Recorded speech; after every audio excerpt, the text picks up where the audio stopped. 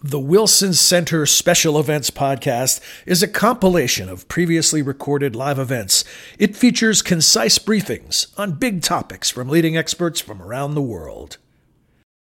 Welcome to the Wilson Center. I'm Mark Kennedy, Director of the WABA Institute for Strategic Competition, proud sponsor of this event, commemorating the approaching 20th anniversary of the Millennium Challenge Corporation, or MCC. This event is extra special for both Wilson Center CEO Ambassador Mark Green and I, as we were there at its birth, voting to bring to life into the service when we were in Congress. Ambassador Green served on the board of directors of the Millennium Challenge Corporation during both the Obama and the Trump administrations, and I sponsored an amendment with today's U.S. Ambassador to Japan, Rahm Emanuel, to increase funding for the MCC. Ambassador Green gave me a hard time that we didn't get it passed, but we should have more funding for MCC. The innovative approach of the MCC increases the impact obtained for each dollar expended. It has had a profoundly positive impact on pushing poverty back. The MCC's rigorous process for picking countries targets developing nations that demonstrate positive performance in ruling justly, investing in their own people, and fostering economic freedom. Its process for picking projects directs investments towards poverty reduction through economic growth by targeting the principal binding constraints to growth in an economy. It seeks to unlock bottlenecks that constrain private investment and entrepreneurship. Our special guest today is MCC's CEO, Alice Albright.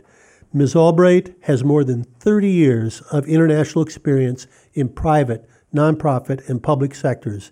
She previously served as CEO of the Global Partnership for Education, as Executive Vice President and Chief Operating Officer of the Export-Import Bank of the United States, as Chief Financial and Investment Officer for the Global Alliance for Vaccines and Immunizations, and as a banker focusing on emerging markets, principally at J.P. Morgan. She received her MIA from Columbia University School of International and Public Affairs and her BA from Williams College. She is particularly well suited for the data-driven approach of the MCC as a chartered financial analyst. It is notable, something that not few of us can say, that she had the U.S. Senate unanimously confirm her, which is a great accomplishment in today's world. Ms. Albright will be sharing her insights first on the MCC, then she will sit down for a dialogue with Ambassador Green. I give you Millennium Challenge Corporation CEO Alice Albright.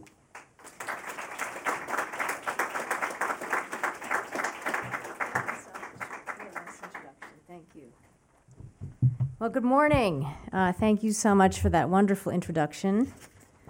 Let me reorganize a little bit here and get this microphone in the right place. Well, I'm just absolutely delighted to be here with all of you today. Again, thank you so much for that wonderful introduction, Mark, and for your leadership of the WABA Institute. And thank you, Ambassador Green, and the Wilson Center for hosting this wonderful event. Ambassador, you've been such a close friend of MCC's and a thought partner since day one.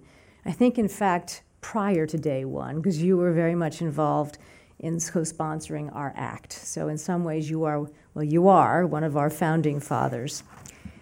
You then served as ambassador to Tanzania as MCC was embarking on a $700 million compact, and you later served on our board of directors, both as a private member and then following while you were the administrator of USAID. I think you might hold the record for the person who's been on the MCC board the longest. So needless to say, we're incredibly grateful for all of your contributions and looking forward to today and our conversation. So let me get started. In 2002, when President Bush announced the creation of MCC, he stated that poverty is broad and seemingly inescapable. Half of the world's people still live on less than $2 a day, I'm quoting him, and for billions, and poverty is spreading and per capita income is falling. So that was a quote from President Bush when all of this was started. Now, since then, the global development landscape has changed dramatically. Poverty and inequality had decreased from when he said that, But it's now been reversed due to COVID and Russia's war of aggression in Ukraine and many other factors. The international community had been coming together to provide unprecedented debt relief, but then, slowly but surely, we've seen debt burdens grow for various reasons. A slow-motion climate crisis once seemed very distant, but now is real and immediate. Economic shocks have increased in frequency as the world has become more globalized and very interdependent. And a third wave of democratization had raised hopes, but now authoritarianism is on the rise. Through all of this, though, MCC has remained true to its singular mission and model, which is maintaining a very long-term view focused on reducing poverty through economic growth. Over the last 2 decades, MCC has deployed over $15 billion in grant funding in 46 countries across 6 different continents, lifting 270 million people out of poverty in one way or another. But as the world has changed since MCC was founded, so too has MCC. We've doubled down on inclusive growth and gender equality. We've leaned into helping democracies deliver, but at the same time, having made some tough choices when countries move in the wrong direction. We've recognized climate's economic effects and built in climate-resilient infrastructure into how projects get designed. And we've pursued systems change to strengthen all that we think about when we do economic resilience. But even as we look forward to MCC's future, MCC's founders, like Ambassador Green, were also very wise and at the beginning, very forward-looking. They provided MCC with a very solid foundation that thankfully remains very much intact. MCC's core principles of selective engagement, country ownership, mutual accountability for results, and radical transparency have delivered time and time again.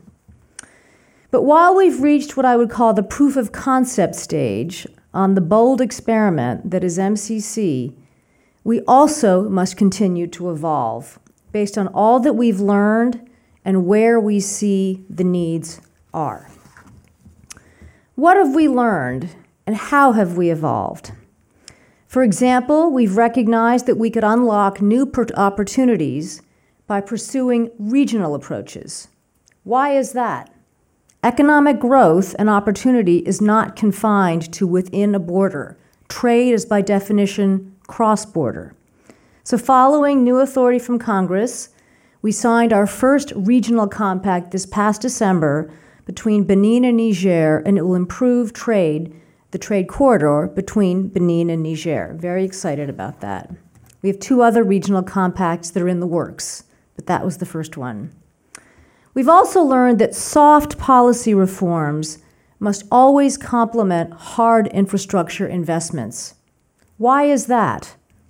It's because creating the right enabling environment is vital. And when, on occasion, we have to pull back and reassess when required, we do that. We know that progress is long-term and not always linear. Our threshold program has shifted from focusing originally narrowly on improving the indicators in our scorecard, but it now seeks to influence broad policy and make institutional reforms. And we now have the authority, just recently given to us, to do threshold programs after compacts for countries that had fallen out of eligibility but are now hoping to get back on the right track. We've also evolved how we operate. We have a wide range of partners and have learned through years about how to operate in different settings, everything from countries that we would consider emerging markets to post-conflict states. And we're starting to tailor the pace of program development to each country's circumstances. We have found that some partners can move a lot faster than others. For example, in Togo, where we currently have a threshold program and a strong relationship, we've specifically set out on a path to do that compact development much shorter. In other circumstances, a much more flexible approach is needed, such as in the Solomon Islands or Kiribati, where we are piloting new forms of how we implement our work. Our choice of sectors has evolved, but is in no means what I would call a random walk. Instead, the sectors that we work in reflect what countries find to be their most pressing challenges. Many of our early compacts were focused on agriculture. We then moved on to power, and now we are seeing more interest in climate and climate resilience, digital and urban-focused investments. Even in the face of constantly shifting country needs, though, MCC has remained agile and flexible enough to address each country's most urgent economic constraints. We've also contributed to the U.S. response to key geopolitical changes, including, for example, China's greater role in the international system and Russia's war of aggression in Ukraine. Regarding development finance, MCC provides a positive alternative to China. Yes, China offers a wide range of options, but we've all seen the shortcomings there. We now have much better data on what Chinese development finance involves and a better understanding of the projects that they're supporting. I'm going to break it down right now into 3 buckets. One is grants, the second is concessional finance, the third is non-concessional finance. Their grants are limited compared to those of traditional donors, and they often finance projects that are on the one hand, very visible: stadiums, presidential palaces, opera houses, but these don't necessarily contribute to economic growth. Their concessional lending does finance infrastructure, roads, rail, power, but it comes at a much higher cost. And finally, their non-concessional financing typically finances extractive industries like oil refineries and mines, the consequences of which you can see are clear. You've heard me mention the importance of MCC's work on policy and institutional reform and how that needs to complement our investments in infrastructure. While China's no policy strings attached approach may seem attractive, especially where capital is scarce, there are long-term costs. In contrast, MCC uses grants to finance high-return infrastructure projects that addresses a country's most binding economic constraints. We do this on transparent terms, and we leave no debt behind. MCC's experience could also provide useful lessons for rebuilding Ukraine. We have a positive track record of working in difficult environments, and we've proven that we can deliver infrastructure in post-conflict settings. The U.S. government will soon need this type of capability in Ukraine as that country seeks to rebuild. Let me share an example of how this has worked in practice. As part of MCC's first investment with Georgia, which happened many years ago in MCC, the government of Georgia worked with MCC to rehabilitate critical infrastructure in neglected rural areas. This included, for example, a 200-kilometer road to connect central Georgia to Armenia and Turkey, and a north-south pipeline that was the sole gas transmission into Georgia. During the implementation of this program by the MCA Georgia, MCA being our entity that we set up, the country was invaded by Russia. Nonetheless, the MCC program continued, and we were able to finish construction on time. This also then allowed subsequent investments in education, which have concluded much more recently. MCC places a premium on what we call country ownership, and this runs right the way through from how we think about our approach, our analytical work, and to our operations. And this is very relevant for post-conflict settings. We regularly set up a dedicated entity, its generic name is the MCA, that allows us to deploy grant financing for critical infrastructure while at the same time protecting taxpayer dollars and ensuring adequate oversight. Now, I don't have time now to explain to you exactly how all of that works, but we have lots of charts, and you can come. We can set up a separate meeting because it's very interesting and very relevant. So as we embark on our next chapter and confront our next big set of challenges, how do we continue to maximize MCC's impact? Let me start by telling you what we're not going to change. We will continue to work with only well-governed democracies. This is our North Star, and it has been a powerful, powerful incentive for countries that want to work with MCC. We will continue to focus on the most binding constraints to economic growth. We always listen to our country partners and use data and analytics to identify and prioritize the most pressing economic concerns. We'll continue to finance investments based on the best data and evidence that are available to us and design our programs such that the benefits outweigh the costs. We will continue to rely on our partners' knowledge and capacity to implement projects on time and within budget. As I've mentioned, we have a long track record of delivering large infrastructure projects that many people thought were impossible to do on time.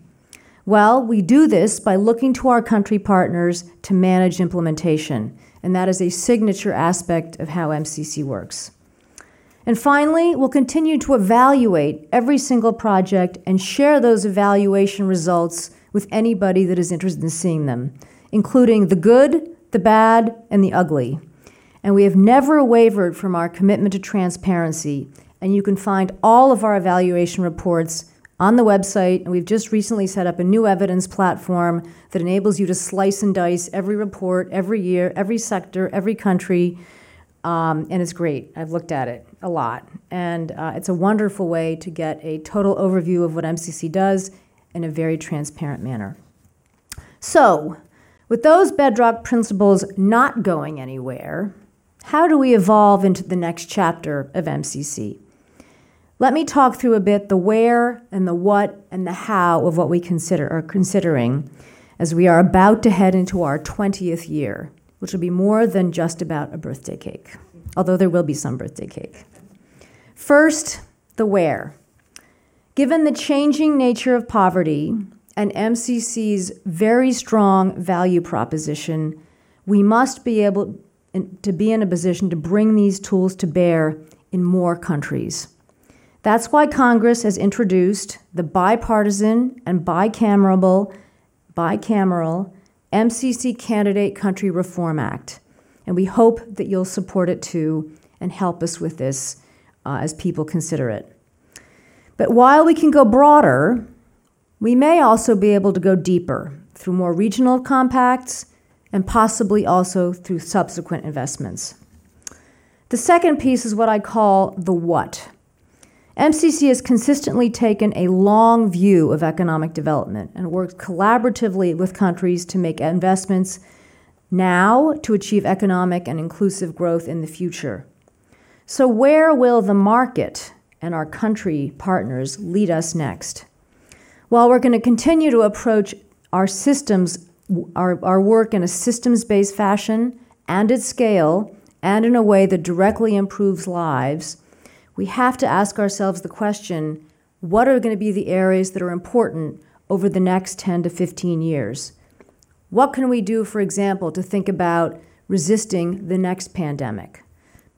Perhaps the subject is going to be clean energy that powers new hospitals in crowded cities, or broadband and digital skills for the education sector that allow students to learn from anywhere. With MCC's long perspective and comparative advantage in mind, what are the emerging sectors that we should be paying attention to and engaging on our partners? The third and final piece is what I call the how.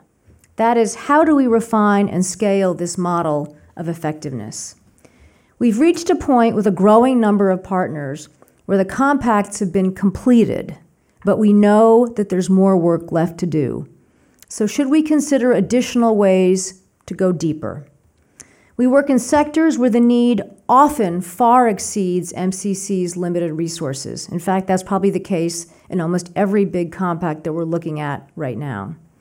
So should we explore other creative ways to catalyze additional capital to come in alongside of us? We also want to deliver results sooner, but we often find ourselves wanting to seek additional flexibilities. So should we look at various mechanical changes that would help us expedite our work and expedite our impact? So those are just some of the questions that are floating around. I'm so glad that we have the brain trust here with us today and also online that are going to help us dig into some of these questions. So let me close by ending where I began.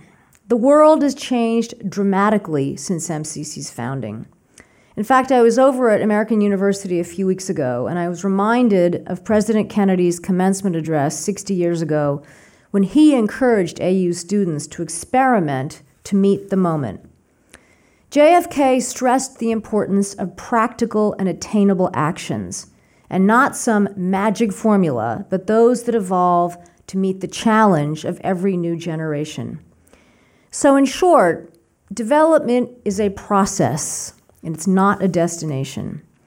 And as MCC approaches our 20th year, it is imperative that we not only recognize our accomplishments and the good work that we've done to date, but lean into the lessons that we've learned and push ourselves to ensure that we are maximizing the potential of this incredible model called MCC, including operating at scale, with speed, and with ambition to continue that we meet the moment. So thank you so much. It is a great honor to be here with all of you, and I'm very much looking forward to the conversation. Thank you.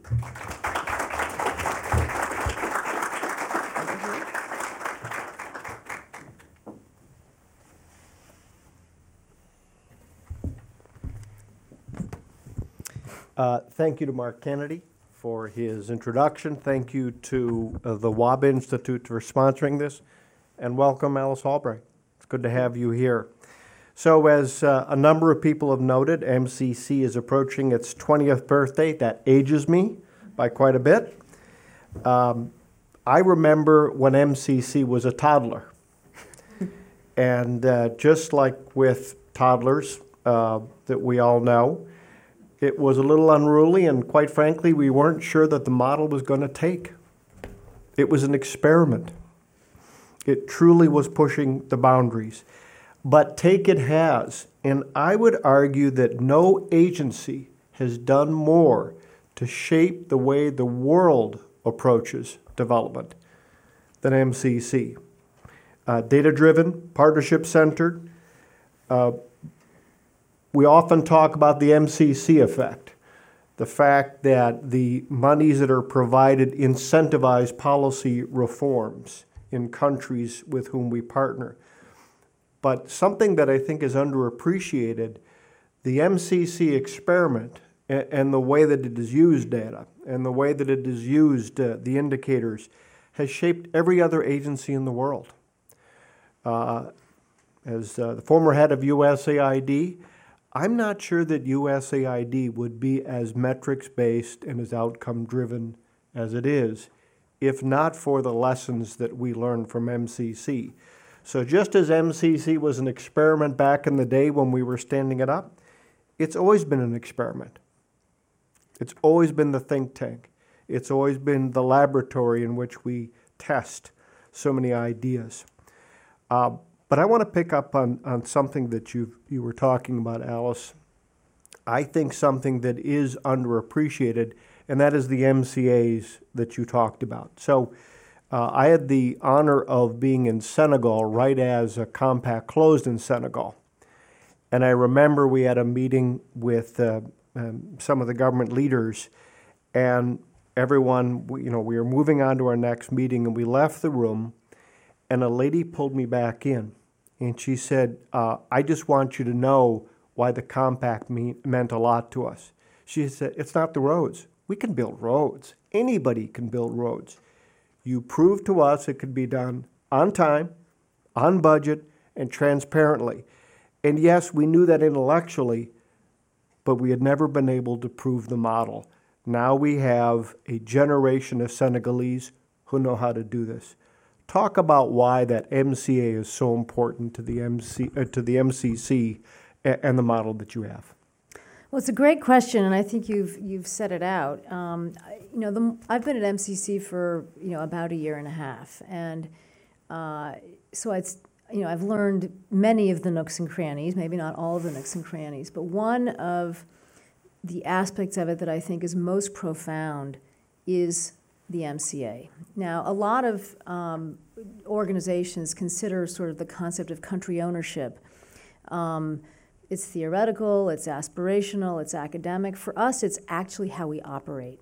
And it starts with asking a country and working in various analytical ways, what is your biggest problem? And then, fast forward a little bit, it winds up with an entity that is set up on a dedicated basis to a project that the country has chosen, with a board and a staff that has been chosen in close concert with what the government wants, under a set of rules that are transparent, obvious, clear to the marketplace, and again, I come back to the concept of dedicated to finishing what is at hand within 5 years. What happens if a country doesn't finish in 5 years? That part of the project has to be discontinued. And it's happened. It doesn't happen often, but it's happened. Now, we take our 5-year clock extremely seriously. I think there were, during COVID, 5 different examples where we sought a 1-year reprieve because of COVID, but that was understandable, but the only example of that. So it's embedding an entity in a country to enable them to go get the job done. And the pride of ownership, the sense of control over that, the fact that it's dedicated and transparent it stands out as it's a real standout, I'll say, relative to what you see in a lot of other ways that international development is done on the ground. So it's sort of the unsung hero of our model. It doesn't get talked about a lot, so I'm glad we're talking about it. You talked a bit about some of the new tools that MCC has. World has evolved, thankfully. MCC has evolved along the way. Talk a little bit more about why regional compacts are so important to MCC and to the MCC mission. So an interesting statistic that was talked about during the African Leaders Summit recently was the degree of trade just on the continent between the countries themselves, and I think it's about 6%, if I'm remembering my statistics carefully. So it's low, and so you can just see that if countries are not able to sort of take advantage and build markets in trading with each other, it's a huge opportunity lost. So this was the main thinking behind setting up a regional capability for MCC. Now, we got the authority in 2018. It is what I have called in the past a bit of a high wire act to actually make the regional compacts happen, because not only does each country have to remain eligible, the projects themselves have to cross all of our requirements. So it's hard to have happen. And one of our regional compacts that we were starting on involved the West African Power Pool and Cote d'Ivoire and Burkina Faso. So some months ago, because of the coups in Burkina Faso, we had to step away from that.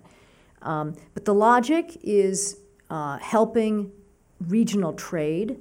The way it works in practice is that we work with both countries together towards a common set of objectives, and that's what we're doing in Benin and Niger.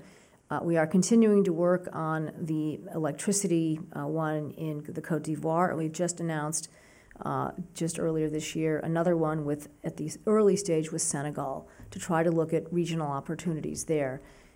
As we look at our selection processes going forward, we routinely look at where are there options where they could benefit as a region from greater trade and where the countries that are involved could also be eligible. So it's all about trade. And it also addresses the risk that we sometimes see with some of our partner countries are landlocked. Yes. Right? And so trade, the trade opportunities are somewhat limited unless they can have access to the sea, which of course that regional compact, the first regional compact really gets at that. Yes, so that one is just a little over $500 million. It is between Benin, Cotonou, the port of Cotonou, and Niamey, the capital of Niger. And we had worked on a big port investment in Cotonou. So that was sort of in some ways, the starting of the story. But Niger is landlocked and faces a range of challenges. And so they wanted a much easier way to get their goods to the market through the port in Benin. So that's what this will do. Yeah, makes sense. Why do you think the MCC model is particularly suited to infrastructure? Because you began talking about infrastructure, and some of the most successful compacts seem to be infrastructure focused. What about the model makes it particularly effective in that area? I think there's two things that really stand out. One is the fact that it's grant financed, and increasingly grant financing for long-term projects is harder and harder to come by. So I think that is a characteristic of how we operate that is not to be overlooked. I think it's absolutely essential. The other thing is that the money is long-term. We all know that doing infrastructure projects takes a while. Even in other places in the world, it takes a while. So the fact that our money has once it's appropriated, we can work with it. But then also once the project starts, there's a 5-year limitation on it. And that duration is a really good fit to then enable you to study what is the key constraint that a country faces that could be infrastructure, and then how do you design it, how do you get the studies done, others, you have the time to get it right. Now, one thing we've learned is that often success in infrastructure investments has to bring with it policy changes around the infrastructure. So if you're doing, for example, an energy program, you have to look at the regulatory environment around it. What are the entities in the country that regulate energy? Are they sort of situated properly? What is the tariff structure? I mean, there's various questions like that. So I think that the way that we work, the type of money, the duration, the ability to do policy work and investment work, it's all a fit that I think is very well suited to that type of work. So infrastructure is all the rage these days. Everyone's talking about infrastructure and how we finance it and how we construct it and how important it is.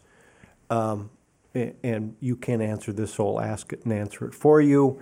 So despite all of that and how important infrastructure is and how successful MCC has been, your budgets have been largely flatlined. What would you do if you had more money, perhaps deliver more infrastructure? Okay, that's, I think, enough said on that point. We can do more with more. There we go. So you mentioned the Risch-Menendez legislation, the MCC Candidate Country Reform Act. Risch is quoted as saying it helps MCC to work with the right partners in the right places at the right time. So, 2 parts. Number one, perhaps you can give a few examples of the countries that become eligible that perhaps previously, financially eligible that previously weren't. Number one. Number two, in a time when politics seems to be fractured and fragmented, the fact that you've got the chairman and ranking member, bipartisan sponsorship of this, how important is that, and to what do you attribute that? So let me start with your second question first. We are extremely lucky to have strong bipartisan support both in the House and the Senate, and I attribute that to the foresight with how the agency was set up and its adherence to results, transparency, and all the disciplines that I spoke about earlier, and people like that. And so we cherish the fact that we have bipartisan support, and every time we think about should we do this or should we do that, we look at it through the lens of how are people going to react to it from a bipartisan perspective. So that will remain very important. On the candidate legislation, let me just run through a bit of the specifics there. So the legislation itself looks to readjust the number of countries that we could begin to look at. Right now, we can work with 81 countries, and those are the low-income and lower middle-income countries as classified by the World Bank.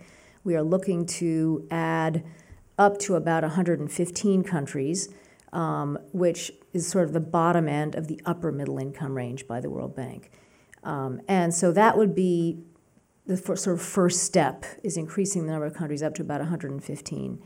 But the second step is absolutely vital, which is our scorecard. So of the additional countries, we estimate right now that about a third of them would pass the scorecard.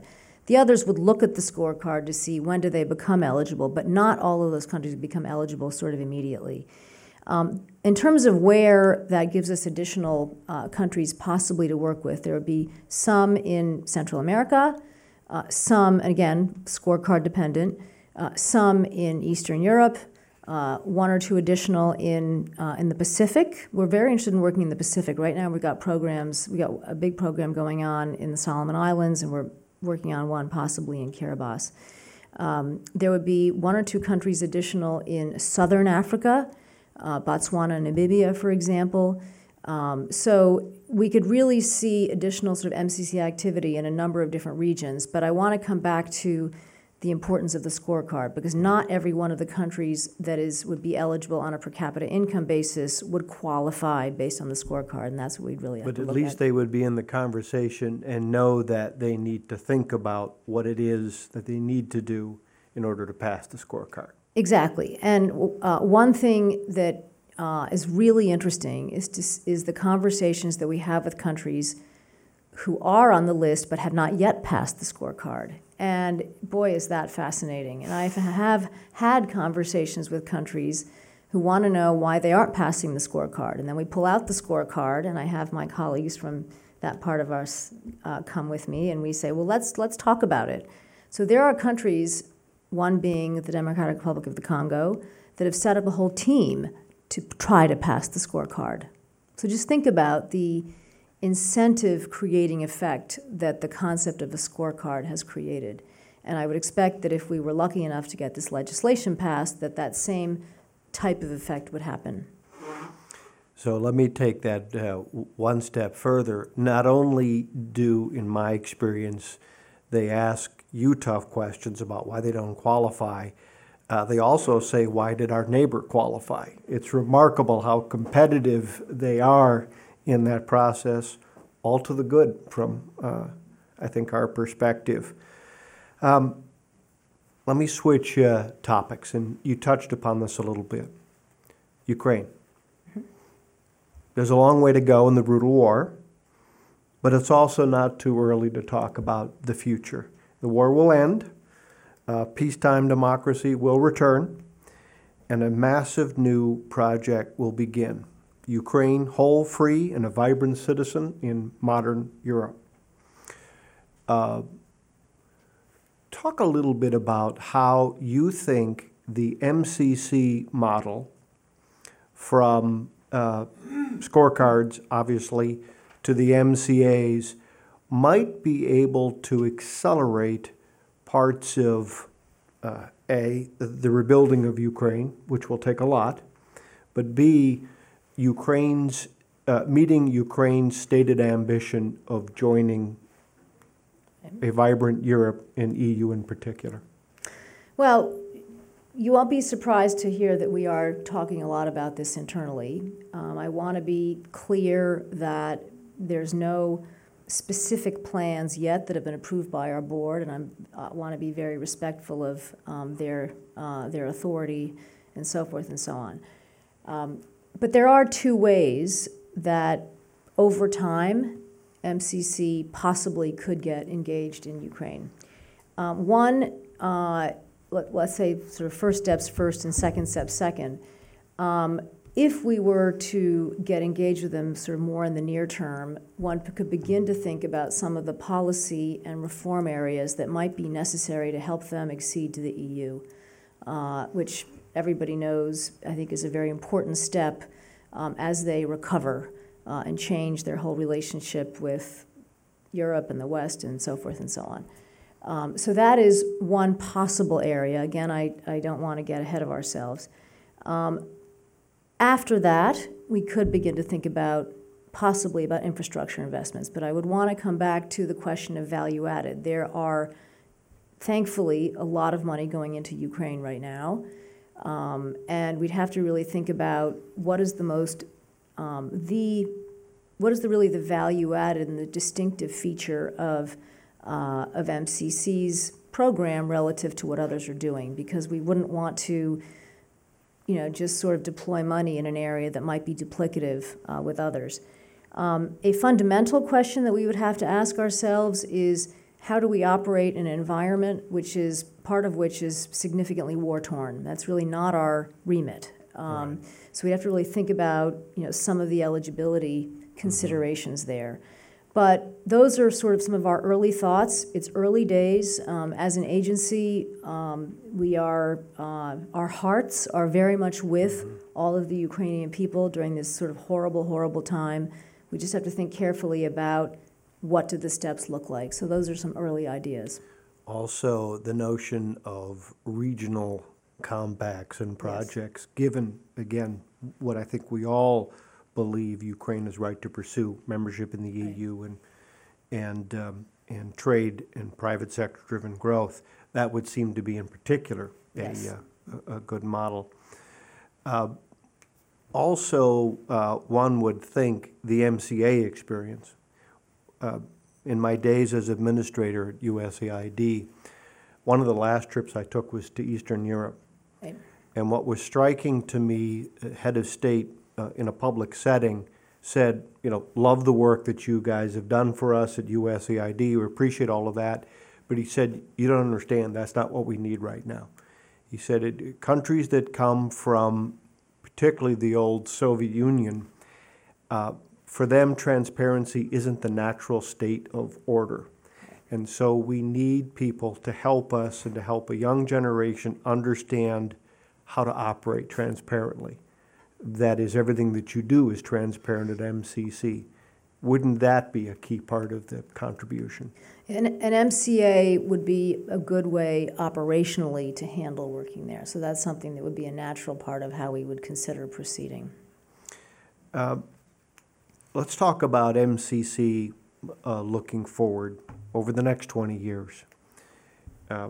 MCC has been remarkably nimble in meeting needs when we all saw, for example, power in Africa as a key need. MCC's compacts touched upon that topic. What do you see? You talked about it a little bit, but what do you see looking ahead? What kinds of work will MCC need to be thinking about and to be involved in? Well, I think that infrastructure finance will remain a sort of an important aspect of what we do. If you just think about the absence of energy in many, many different parts of the world, just that fact alone is going to keep us anchored in part in energy. At the same time, roads, some of the things that I would consider sort of the traditional aspects of what MCC has done. We're doing some number crunching internally about how have the sectors that we've been asked to look at, how have they changed since the beginning of MCC to now? And it is beginning to change. We are getting more requests to look at urban issues. We're starting to look at our first compact that has a big component in digital. We are getting asked more and more about what are the skills necessary for people to get educated to be successful in the marketplace that demands a whole different set of skills. So what we're seeing is, I guess I would call it a diversification of the areas that we're working in. One thing that we are going to remain very faithful to is listening to what the country partners want. So we will not be imposing ideas about, must do this, must do that. But I do expect that if we're having this conversation, in 5 years' time, celebrating our 25th anniversary, that we'll be looking back on what has become a maybe not a radically changed set of areas, but a slowly but surely changed set of areas given the concerns that are ahead. The MCC, with its well-known constraints to growth analysis, looks at the barriers to private sector-driven economic growth in a country. How do you get at barriers to trade? So trade seems to have lost its popularity in the American political dialogue, but still over and over again, countries come to us looking for trade. How can MCC work in particular on enhancing commerce and trade? So we would have a role to play in what I would call the basics of this. So I'm thinking roads and ports. Often in the countries that we work in, once you get outside of the capital, there are not a lot of roads. In many of the countries we work in, there aren't good enough ports and big enough ports. And so we can have a role to play in how countries can overcome that. Through some of our policy work, though, we can also remind countries about the importance of the rule of law, about transparency, about strong financial markets, and some of what I would call sort of the more important policy ingredients around trade. So we, I think, have a powerful set of tools to get at both there. But it will, and then also our regional program. I mean, that is naturally fit to helping countries overcome what I would call more of the sort of basics in terms of the barriers to trade. I mean, this Benin-Niger compact is going to be very interesting to see how it changes trade statistics in both countries. So we have compacts and second compacts, and we have threshold programs. You indicated that there are some other tools or arrangements that you're beginning to deploy. What do those look like? So it's something that we're thinking about for the future, which is we do have some existing gift authority. Should we be expanding that to encourage others to come join us? Particularly because most of the sectors that we work in, the costs of fixing the whole sector, if you will, are significantly higher than the funding that we have. So you'd think that there would be a logic in bringing in others. We're beginning to get to a point where several countries have reached the end of two compacts.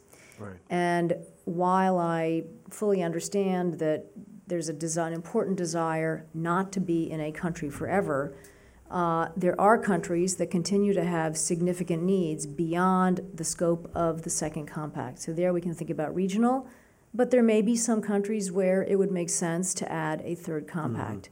Maybe with that, the sort of qualifications and characteristics of that change given who the countries could be.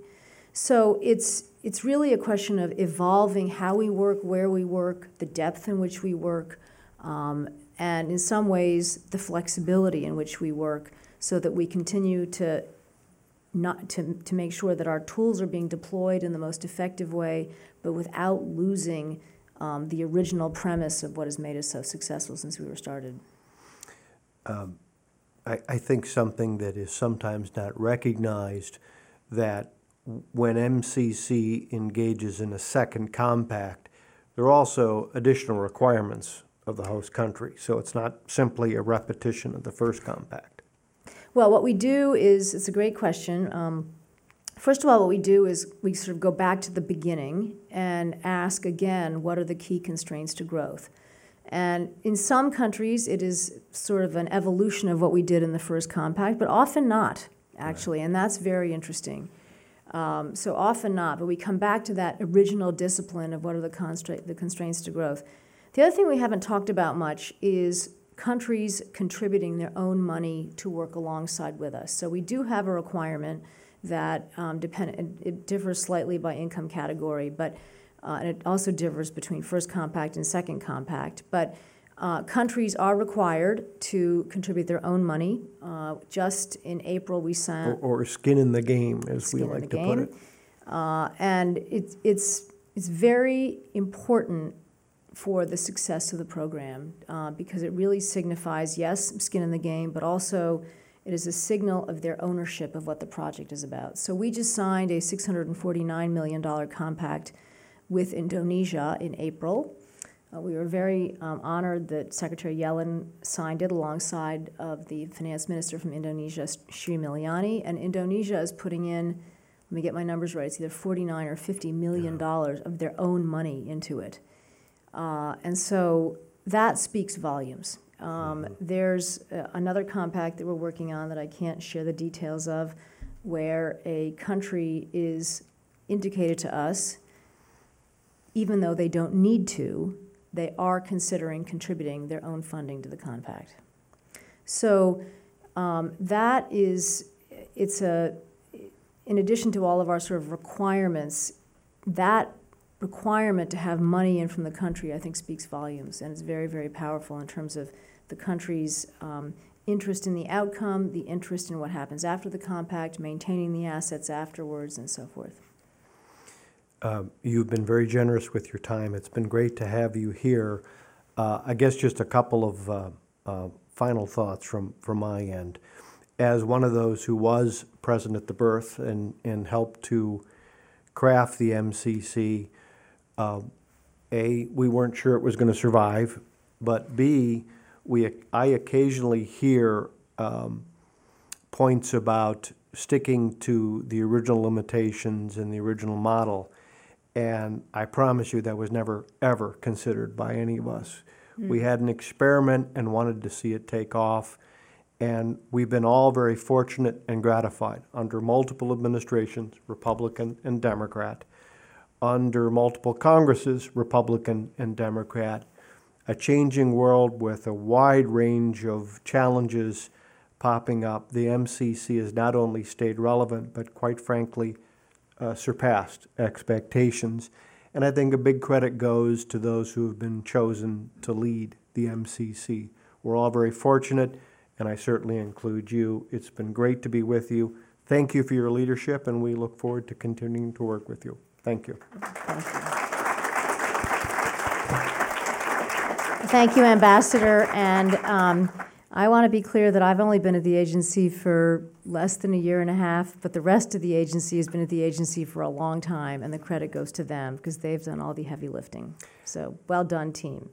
Thanks to everyone who is here. Appreciate it.